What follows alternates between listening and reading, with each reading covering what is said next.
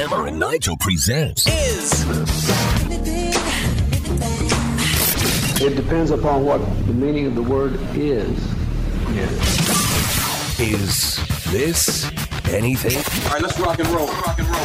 And with Big Nige being out today, Jerry Lopez is filling in. He gets to play America's fastest growing game sensation, Is This Anything? And this is how it works. I'm going to run some stories by Jerry. He's going to break down all the information. He'll give you a verdict. Is the story anything or not? You ready to roll? I'm ready to roll. Is this anything?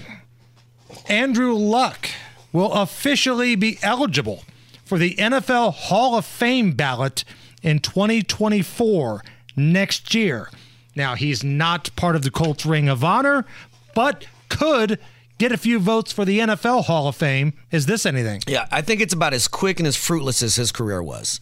So it doesn't matter if this is a thing now. It's cute right now because they know it stirs up controversy. This is not a thing. Are you one of the folks that feels like Andrew Luck quit on his team? I'm one of those people that feels like winning the division was always a foregone conclusion, so I give you no credit for that ever. Like, making the playoffs was not a big deal as Colts fans because we always did. When I look past that, I don't think he did much. I think he missed out on the years where he could have actually taken them to the next level. So, no, it's not a thing for me. I'm not going to lie. I'd settle for one of those division titles right now. Yeah. Right now, I'd settle for one of those division titles. But, man, I remember the last time we saw Andrew Luck in Indianapolis. Nigel was at the game. Preseason final game against the Bears. Booed off the field.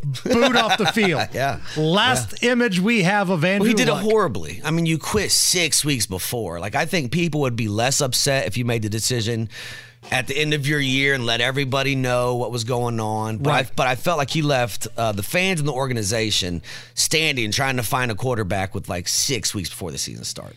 And there's a lot of dudes in that locker room. And I was friends with a couple players during that era. They wouldn't come out publicly and say it, but they were pissed. Yeah. They were pissed off, and they thought he quit. Yeah. But if you come out and say that, you've got writers from the Star and everybody, well, you don't know what's going on in his life. You get all that crap. So I get it. Is this anything? A couple in Colorado claims to have had the very first wedding officiated by AI. Here is some of the ceremony officiated by ChatGPT for the newlyweds. Thank you all for joining us today to celebrate the extraordinary love and unity of Reese Allison Winch and Dayton Truitt. We are honored and grateful to have each and every one of you here. We witnessed the joining of two souls in love, and on this remarkable day, we also embrace an extraordinary moment of innovation. As we have the privilege of being part of the first AI-officiated wedding, we eagerly look upon this ceremony not only as a celebration of your love, but also as a symbol of unity between humanity and artificial intelligence. That anything? I mean, it could be Stephen Hawking, but I don't know. I would be more impressed if it was narrated by like Oregon Trail, the old school computer or something like that. I love the Oregon Trail. I don't think this is very cool. Without the Oregon Trail, I wouldn't know what dysentery was because I always died from it in Oregon Trail, and I don't know if anybody's ever died from it in real life. But if you didn't get the right medicine and the right goods in that damn Oregon Trail, you were dying of dysentery. Yep. And I tried to ford the river, and we never made it.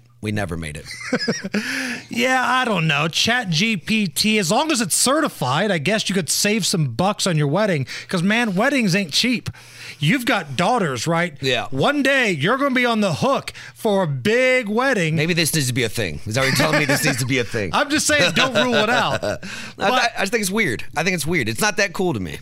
If anything, this gives us an excuse to have great moments in pastor history, whether it's AI, whether it's in real life, great moments in pastor history.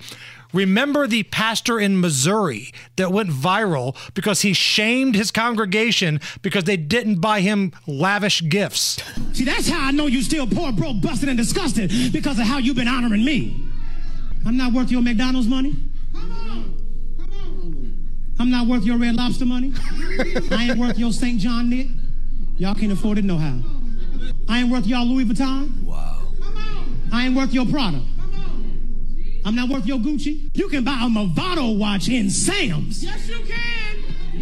And y'all know I asked for one last year. Here it is the whole way in August. I still ain't got it. Y'all ain't saying nothing. Let me kick down the door and talk to my cheap sons and daughters.